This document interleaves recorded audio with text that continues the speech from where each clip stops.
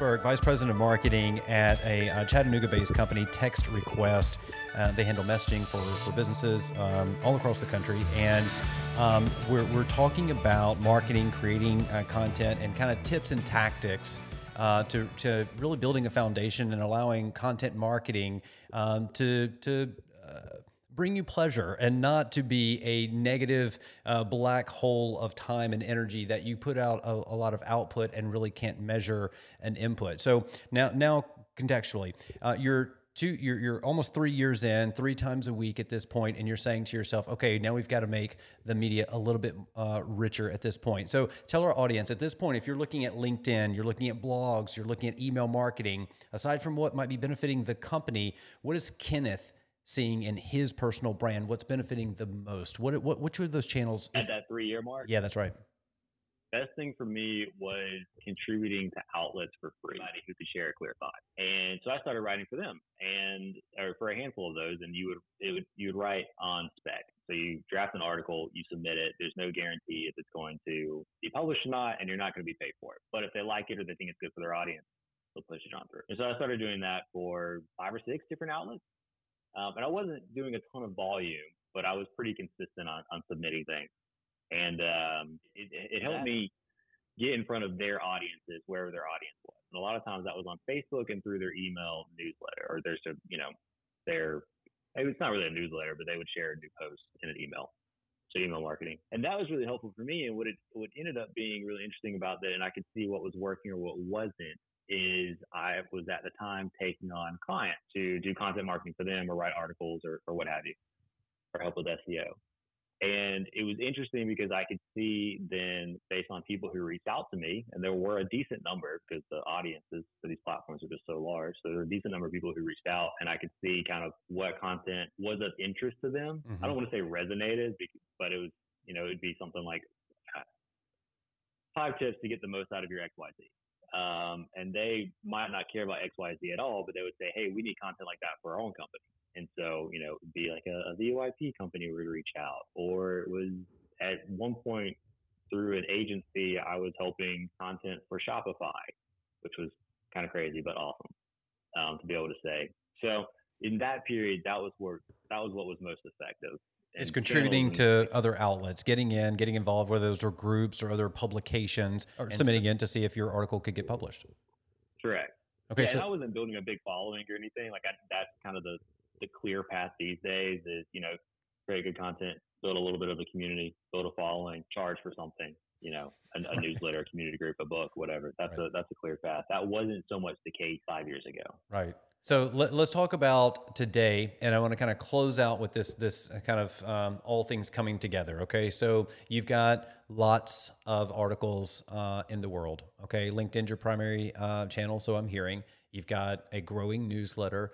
Talk to me a little bit about how you use those free content channels to organically develop business. LinkedIn, in my case and in our company's case, happens to be where our target customers both spend time and are open to something to help them professionally. And so, people talk about go where your customers are, and that's fantastic. You should do that. But there's another piece to it. Go where they're also receptive to the message you have to share.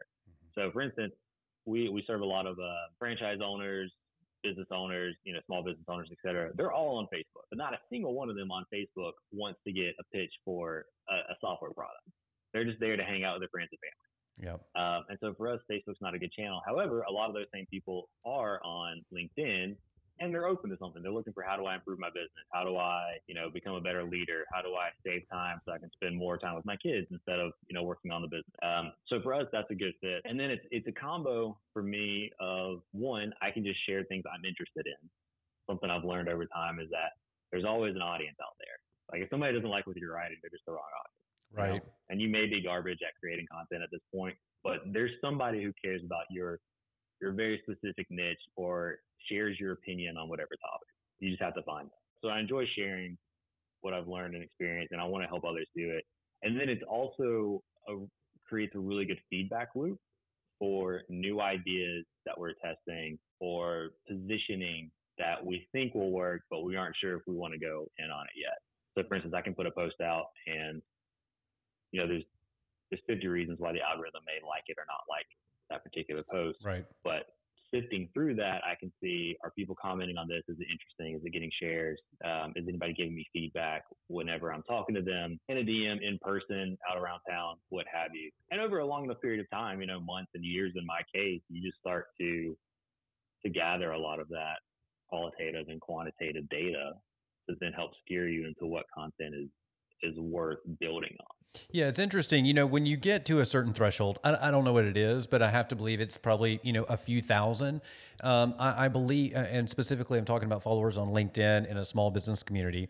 I think when you get so large that, because that's your direction of your company, you obviously need systems, softwares, lots of other things, teams, to take the data and all the data points from one channel and another and try to put a story together for both.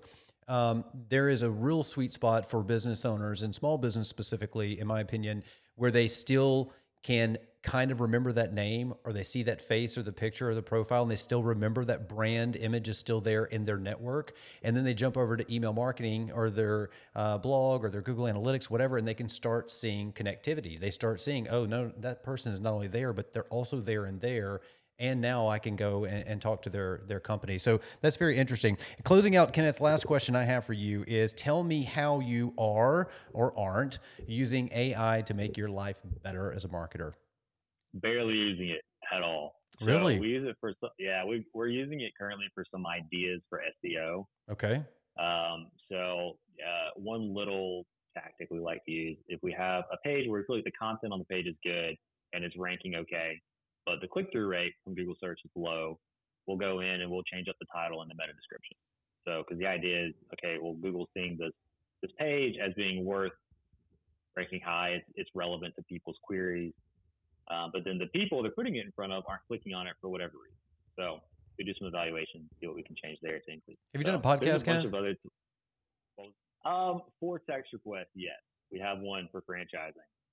With the amount of articles you have out and the AI that's out there now, you can go in and record basically like a paragraph, and then you can take all of your content one at a time and have your AI generated voice produce every article that you've ever written in a dropped audio file for podcasting. That's something I've been thinking about back in my mind. So it's interesting you bring it up. I'm glad you bring it up. Thanks. Yeah. Because there's that for both our company content and marketing. And we, at this point, we know we have a message that people like, they resonate with, that makes them want to move forward in the sales process. And we just need to create more of it, distribute it a little bit better, more effectively. And then I've got everything on my own, and I'm not, I can sit down and write all day. That's just what comes naturally to me. Video, not so much, or recording, not so much. And I would say to anybody who's looking at getting into content, just go with the channel that's easiest for you. Okay. To get started with. So that was actually my last note here is tip to other marketers. So if there's like an outgoing, my number one tip to marketers, the marketer is another vice president listening or a college grad who's trying to get a coordinator position. What's the number one tip from a tenured marketer to other marketers trying to get their foundation under them? They're at a senior point in their career. They're thinking about content. They're thinking about brand reputation. What's the number one tip? Well, it's 3 steps. It's 1 step. It's 3 steps. Find the path of least resistance to get started.